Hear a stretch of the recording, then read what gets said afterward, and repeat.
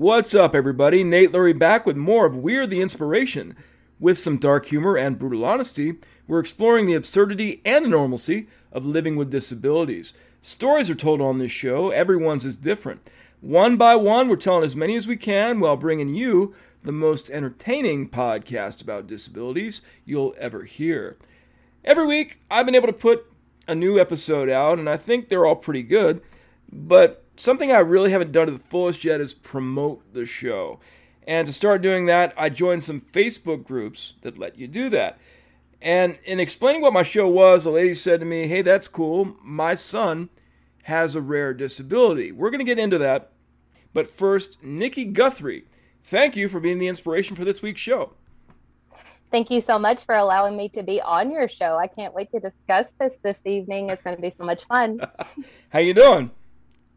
I'm doing very well. I've been really excited about tonight's episode. When you have a special needs son, the one thing you want to do is talk about it, be their advocate, get it out there. And that's what I want to do with you. Well, that's fair enough. And we should point out, just because it's kind of a fun little fact, that we had planned to do this a couple weeks ago. And we did. And then you had some trouble with your car, had to get a new one. And then I lost internet access for about almost a week. Everything was stopping us from doing this show. What was happening? I don't know. I thought maybe we'd never do it, but we're doing it right now. Yes, we finally got here. Couple weeks behind, but it's all good. Your son has something with a couple different names. And basically, yes, he has an extra Y chromosome. And this is something I didn't think I'd ever heard of before, but I think I have sort of heard of the dramatized version of it, which we'll get into later. But why don't you speak on the reality of what your son has? Well, my son has what they used to call Jacob syndrome. And that name is not really liked anymore, and we'll kind of get into that in a second. But technically, he just has a chromosome addition. So everyone's born, if you're a male, you have an X and a Y. If you're a female, you have an XX. So in certain boys, 1 in 1,000 boys are born with an extra male chromosome. So he has XYY. So he has 2 male chromosomes. So it's something very interesting. You said we'd get into it later. Why don't we get into it now? Why did they call it Jacob syndrome? Well, initially they called it Jacob syndrome because there was a lot of chaos going on in the 60s and 70s about men with XYY and being violent. And this woman, Patricia Jacobs, she did a study of inmates in prison. And she noticed that 1 in 28 of these men were XYY. And she suggested that every male with XYY has a condition that could be linked to increased violence or antisocial behavior. So when you're an advocate for a son that has this extra male chromosome and you call it Jacob syndrome, it's really insulting to us because this study was done many years ago and it wasn't correct. Taller than average height, acne, increased chance of learning problems. As I was researching it, these are the symptoms that are kind of commonly accepted now. But as you said, they used to think it was a cause for like aggression, yes, or violent behavior, stuff like that. We've talked about this even before tonight, but this is something that I heard about because that's what the dramatized version has become, and not the true crime shows like CSI, NCIS, where people are committing crimes, and like a lot of these are blamed on TV on the extra Y chromosome. Yes, and I dislike that so much because people automatically assume if you have an extra male chromosome, you have a really increased level of testosterone, which is going to cause an elevation in just being a terrible person. You're so violent. And the media puts this out there because that was really how people felt back in the 60s and 70s when XYY was really found. They automatically went to prisons and they went to things like mental institutions, and they did a study on these men and they found that some of them were XYY. But I had a real issue with it because if you're going to a prison or a mental institution trying to find this particular chromosome, these men are automatically in there for acts of crimes or mental illness. They're going to show these signs that you're looking for, this aggressive behavior, this violence. And so I think the media really wants to just grab onto it, because it wasn't until actually just like in the 80s and 90s, mostly the 90s, that we found that this stuff is not true. These men are not violent at all. But it's a good concept for a TV show. Right. But like you said, it was discovered in, I think you said the 60s. And I think that's what I read. 1965. 1965. Yeah. That's what I read as well, the 60s. We're like decades later, right? Right. So why are they still attaching onto the stigma of violence? Exactly. Why do you think these shows are still doing it? And why do you think people are still buying into it?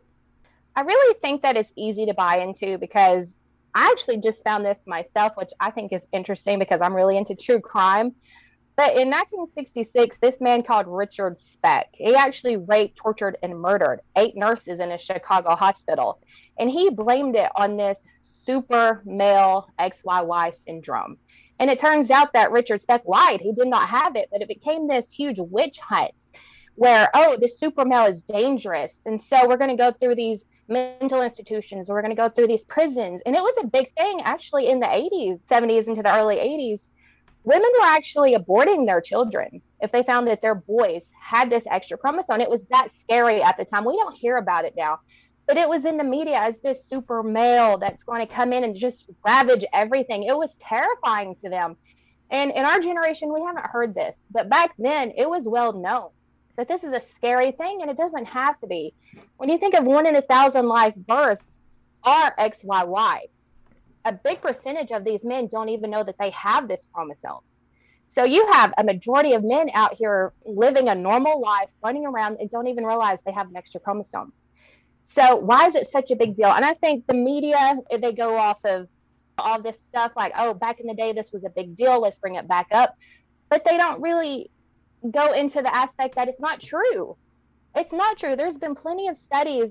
When I first heard that my son was XYY, we went to a genetic counselor, and we immediately thought he had autism, because he's on the autistic spectrum, and he showed a lot of those type of symptoms. And she sat me down and she said, look, he is XYY. You are going to go home and you are going to research all of this stuff stating that these boys are dangerous, and they're not. Don't believe it. I mean, for her to sit me down and the first thing she said was not to believe these studies that were done back in the day, that's terrible. So I knew right away there was going to be a stigma attached to this chromosome syndrome. You mentioned that your son, before he was diagnosed, he was on the autism spectrum. So walk me through the difference between XYY and autism. Just like autism, XYY is a spectrum. And like with autism, if you meet so many levels on the spectrum, you're considered autistic. Now with XYY, some boys are not necessarily on the autism spectrum, but you have a chance of having learning disabilities. So some of these boys or men, they don't know that they even have XYY. And then other ones are on this other end of the spectrum where they have these motor function issues. They have speech issues. Speech is a huge part of XYY. So that's one reason why some people know that they've even gotten it, because speech can be severely delayed. My son didn't say his first word until he was 5. And it's crazy because the only reason we even knew he had the XYY was from the autism. But since they're both spectrums, you don't know that you have this unless you have a genetic test done. And they always recommend genetic testing when you're on the autism spectrum to see if you have something that may say, oh, this is why they have it. And in my son's case, we were actually lucky because we found he was on the autism spectrum because he has this extra chromosome. A lot of the times, there's no reason that you even know why your child is autistic. Mine is autistic because he's got this extra chromosome. So it's all up to genetic testing. So he has both. He does. He has both. But the only reason why he is on the spectrum is because he has the XYY. It's confusing. It is quite confusing. I mean, would you the extra male chromosome, I mean, it's quite normal for boys with XYY to have severe speech articulation issues and this kind of thing. And since everything is a giant spectrum and it's all motor issues, speech issues, this kind of issue, behavioral issues, they all kind of run together. So they're saying, oh, he has all these issues. He's automatically on the autism spectrum, but he's XYY. So his main diagnosis is XYY because the XYY put him on the spectrum for autism. He was diagnosed with autism because he has XYY. Does it work the other way too? Do you know? Not necessarily. I mean, kids that are autistic don't necessarily have genetic malformations from their genetic counseling. Right. But not every male that has XYY is on the autism spectrum, because some males with XYY don't even know they have it, because you can live a normal life and not even know. Usually what happens is men, the majority of the time, you're not going to have a major problem with the XYY until you get married, you try to have children, and you find there's an issue with your sperm. And then when you go to check your sperm, they're like, we need to check your genetic makeup. And then they find the extra chromosome. So a lot of these men are adults before they even know that they have it. Obviously, that can't be checked before a certain age, but there is a way, like in utero. Yeah. Amniocentesis, yes. They can check the chromosomes and amniocentesis. There's a lot of families that I know who are, this woman's pregnant and she knows that her son is going to be XYY and they want to know what to do because they're panicking. But unfortunately, there's not a lot of stuff you can do. You can say, oh, well, you may have problems from it, you may not. And they just go into a panic because you see all of the major sides. And when I'm talking to them, I have to show them Eric, which is my son, because he's on the harsher side of the XYY chromosome. And I'm like, it's not always like this. And I tell him, this is not necessarily your future. This was just ours. So there's no reason to panic if your child may be XYY. They may not even show any symptoms, but they are going to be taller. That's the only thing. You're definitely going to have a very tall child that's going to outgrow you by the time they're like 10 years old. Does that make it a glandular thing in a way? I'm actually not sure. It's something to do with the extra male hormone that just makes them giants. And they've already told me my son will be around 6'7". Oh, wow. Yeah, and I'm only 5'7". He's already about up to my chin, and he's only 8. Oh, man. So I really worry about finding clothes and things like that for him when he's an adult, because he's going to be a giant. So you said that Eric, that's your son, is on the harsher side of the spectrum. Yes. What does that mean? That means that he's going to have trouble speaking. He has trouble with his core for motor functions. Actually, he's being 8 years old. He just now graduated from physical therapy after years and years. He's been in therapy since he was 2 for speech, for occupational therapy, for physical therapy. And so to actually graduate from a therapy at 8 years old was a big deal for all of us, because that's saying that physically he can maneuver the world just like us. He was never to the point to where he was almost wheelchair bound, but if he did anything for a long period of time, like walking or swimming, his feet would just give out. Like, he didn't know how to stop, but his motor was so weak that he would just almost fall over, and we had to stop him. But now he's really caught up. I'm such a big advocate of early intervention.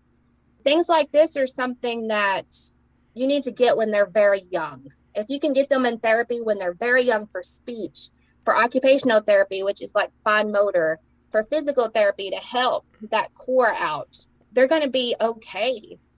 And that's the best thing about it. I mean, even though he has to have all these therapies and he's on the harsher side of it, it's my life. It's all I know. He's my only child.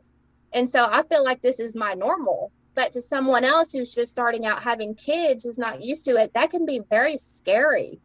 You said something that hit home with me, because I'm in a wheelchair myself. And I know a lot of people that they have the same kind of disability I do, which is spina bifida, but they would only need wheelchairs if they were going to like traverse a long distance, basically. Right. And that's kind of what you're saying with your son, is that obviously he has a different issue, but if he exerts himself too much, his body just gives out. But obviously it's for a different reason. Is that just all because his brain doesn't let his body do certain things, or? Pretty much. I mean, it's so confusing because you think a boy that has this super male, should be strong. You expect him to be He's like going to be almost really muscle tall. He build. should be strong too, right? Yeah, but it affects them backwards. It makes their muscles weaker, not stronger. And I don't know if it's an elevation of that, it's too much. But you're right, his body would just give out and he wouldn't stop. He doesn't know when to sit down. And then we'd have to physically tell him, sit down, your feet are giving out. And it's such an interesting thing. I'm really not sure why it causes such weak muscle and motor issues. Is that the kind of thing that he's been learning in physical therapy? Oh, yes. Anything to really strengthen that mid core, because that's really what holds you up. And so if he can strengthen that core, he's strong enough where his body won't give out. And he just now hit that point. Good for him. It's so exciting. It is. I know that sounds funny, but no, I get it. When you put your child in therapy, the whole point is to eventually get them out of therapy. And a lot of parents get really mad because they feel like they're not ready to leave. But I'm like, that's the whole point of therapy, is to get them prepared for life later. They're not meant to be in therapy forever. Let's get them to graduate from therapy so they can live. And just for him to graduate from physical therapy, it was an amazing moment in my life. I was so proud. Now, you said he didn't really say his first word till he was 5. There's a real stigma on what you consider legit speech. And now anyone that's had a child that could not speak knows that sounds are speech.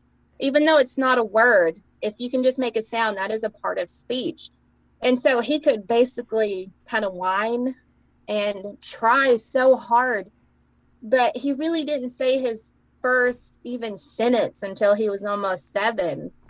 And even now, it makes me laugh so much because I'm Southern. I mean, can you tell from my voice? I'm from the South. We're in Tennessee. And my son, he was taught the proper way to speak through his therapy. So he speaks like a British accent. And I'm like, we're from Tennessee. What's wrong with you? So funny. He sounds like Stewie sometimes. We had a lot of issues with that because when you hit around that age of 2, when you really kind of get words going and you don't speak, and then they get 3, 4, the frustration is incredible. And then you get these kind of what we call autism meltdowns, and you don't realize why. But when you can't speak and you're trapped in your own head, of course you're going to get upset. And when he was finally able to speak, it was probably the most amazing moment I've ever been through. And I remember we were doing a puzzle and we were just doing the puzzle together because he's real big on puzzles and games and stuff like that. And he started saying the names of characters just out of the blue. And I'm like, what just happened? You're talking. It was so cool. Does he speak regularly now? He has issues. He can say 2 and 3 word sentences. And with me, he speaks pretty normally where I can understand it, but I'm his mother. So for speech therapy, they really want him to be able to put sentences together for strangers to understand.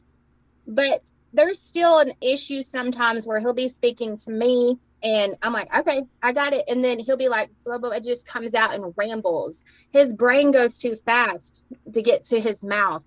And it's just like, I'm like, slow down. Let's try again. Tell me what you're trying to say. And he'll get it out. But sometimes that brain just goes way too fast and he can't get that speech out. Before we started recording, you had mentioned that he's homeschooled now. He is, yes. He was in public school from pre-K, kindergarten, first grade. And he was okay up until about first grade. And then he really started following behind. And I would call IEP meetings and over and over. I'm like, there's something not clicking here. Something has got to change. And I actually worked at his school. And this was right before COVID hit. I would see him and he would just be sitting by himself and not speaking to anyone and not really participating. And I couldn't stand it. When school was called off and we were doing Zoom meetings for class, I noticed he couldn't do it. He just would not sit through it. He did not like it.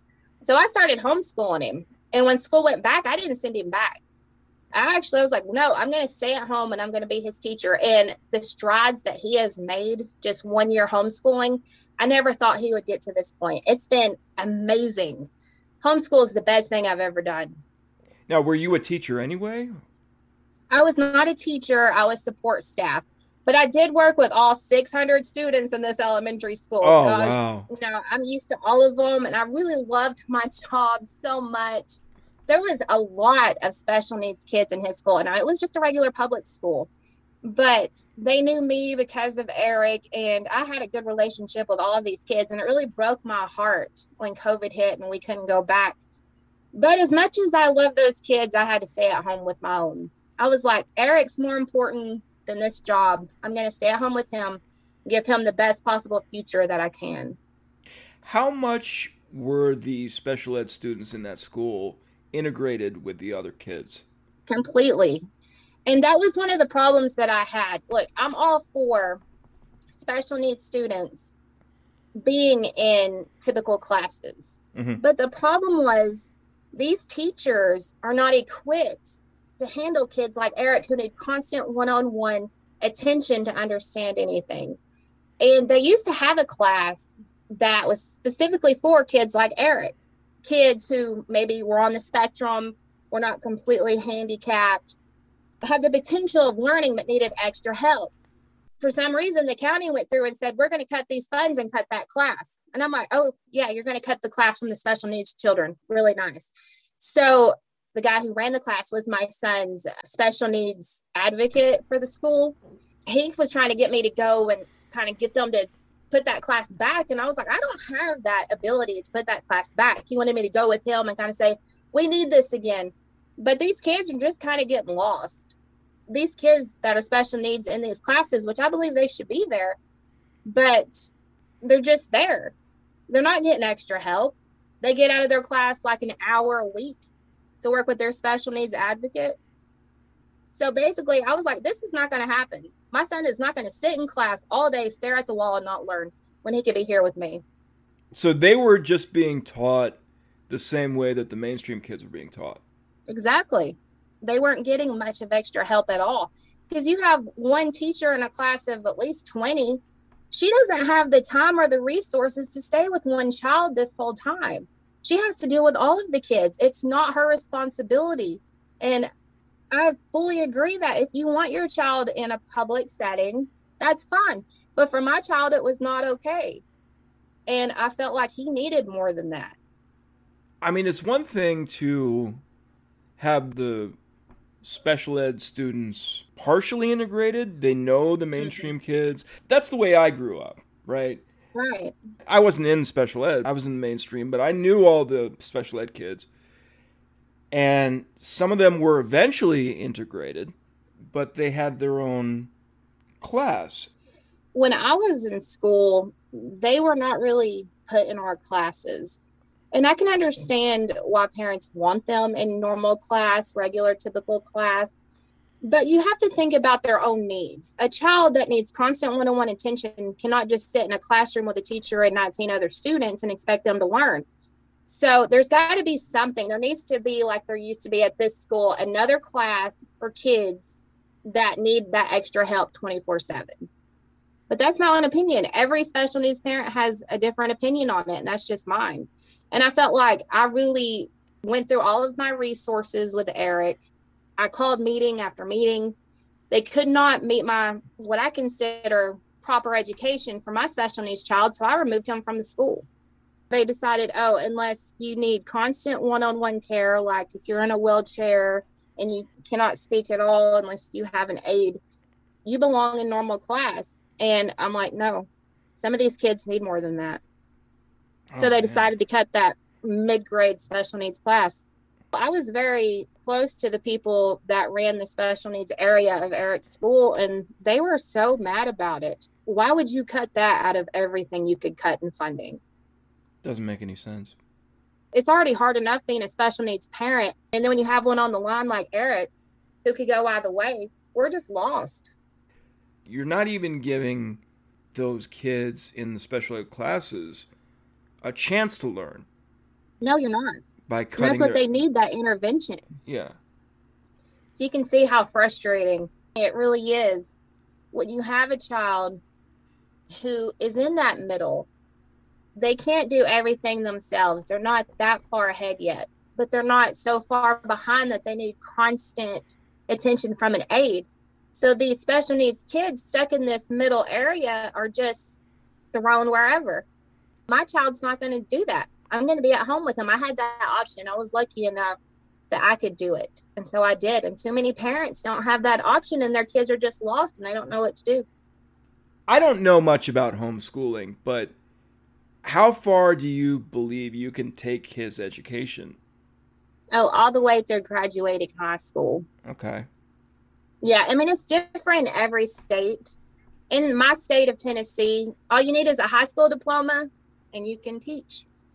A lot of parents, I've noticed, homeschool in Tennessee because they're anti-vax and they don't believe in it. Right. So that's a big thing in Tennessee about the not having the vaccinations. I'm like, I'm not me. I'm just here because I'm a homeschool mom for a special needs student, you know? And it's really hard in Tennessee finding where you belong in the homeschool community. But the rules are very lax. I mean, all he needs is a high school diploma and I can teach him through high school. That works in my favor. Teach him the things you learn. That makes sense. That's what I love too, because there's a big thing about, oh, all you need is a high school diploma to teach. I don't think that's enough. And I'm like, well, did public school teach us enough? If I learned everything in public school, I should be able to teach my son, right? Right. As long as you remember it, right? There are some things from high school I don't remember, but... He's going into third. So, I mean, it's still pretty easy stuff. Right. But I'm like, when you get into high school, mama might need a tutor. We start getting into algebra and stuff. We'll make it work. Are you thinking of his future at this point, or?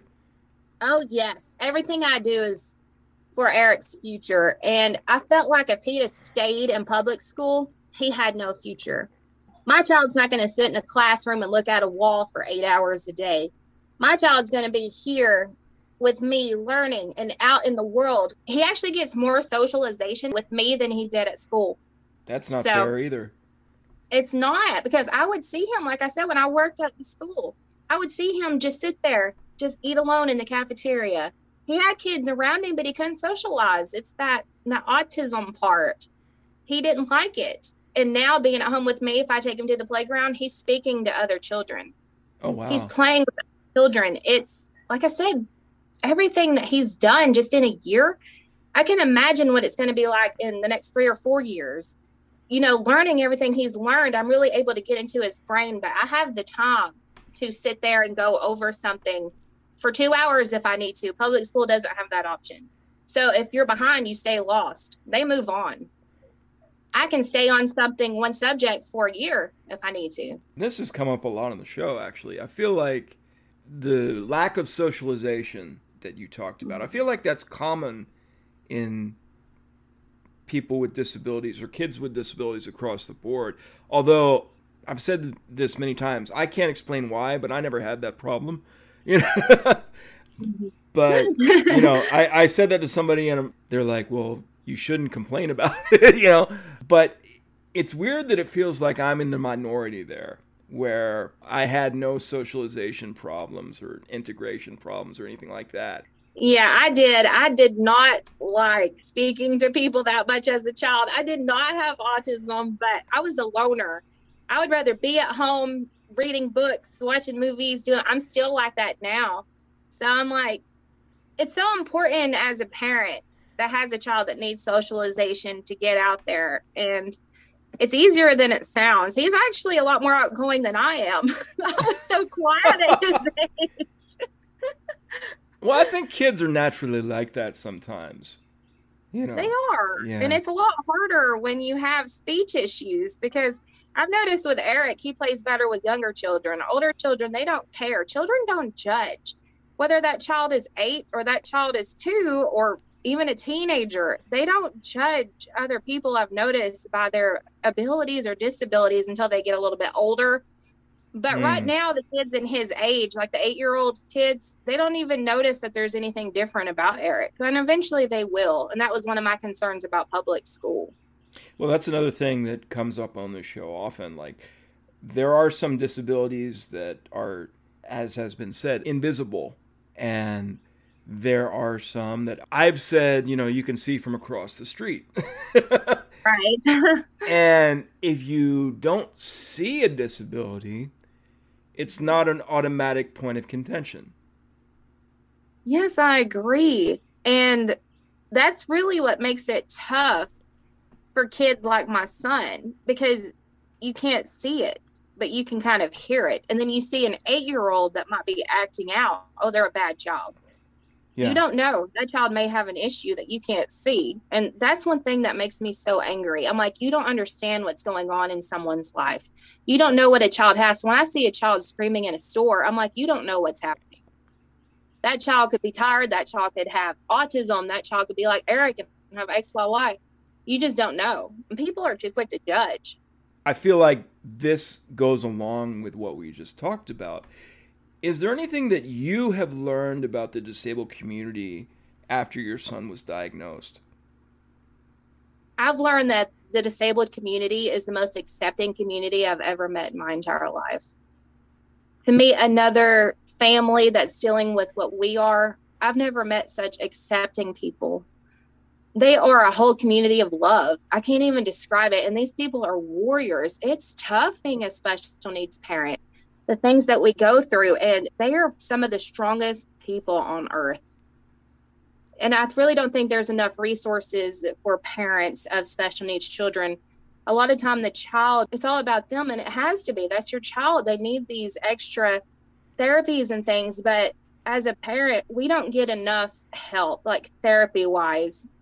I think there needs to be more mention of our mental health raising a special needs child, because to take care of them, we have to take care of us first. And we're all warriors in this community. We're loving. I couldn't ask for a more loving community to be in. I think even when kids with disabilities have that problem in the mainstream, if they find other parents who have kids with disabilities, or just other kids with disabilities in general, I think they find that acceptance. They do. Like, you can just tell. A woman came up to me once and she was like, "Can I ask you a question?" I was like, "Sure." She was like, "Is your child autistic?" And I was like, "Yeah." She's like, "My brother is too." And it was amazing. Like, we had this instant connection, like a family that's not blood. We're just one big family. It's a lot like anything else that you find out that you have in common with someone, but in the case of a genetic disability, it's something that you've always had. So exactly. And in the case of like people in wheelchairs and stuff like that, there are ways to obviously acquire those disabilities later in life. And I don't know, sometimes the ones that acquire the disabilities later misunderstand certain things. That's just my opinion. You're right. You live it. You understand. And I've been a special needs parent for so many years now that anyone I see has my love fully. That's just the kind of person I am. If I see someone, my mother-in-law is deaf. My son has an extra Y chromosome. I have many family members with mental illness. And I think I'm the one that really has to be their rock. I take care of everyone. I'm a caretaker. So anyone I see, I'm an automatic caretaker to. And I think I wish more people had that in them, to be more understanding and loving to everyone. That's all people want. I stopped it there because I really feel like that last statement sums up who Nikki is. I never know what I'm getting when I first meet someone for the show, but Nikki and I became friends really fast. I want to thank her for being the inspiration for this week's show, and thank everyone else for listening. Links to our Twitter, Facebook, and Discord will be in the description. And until next week, this is Nate Lurie saying, you don't always have to do a lot to inspire others.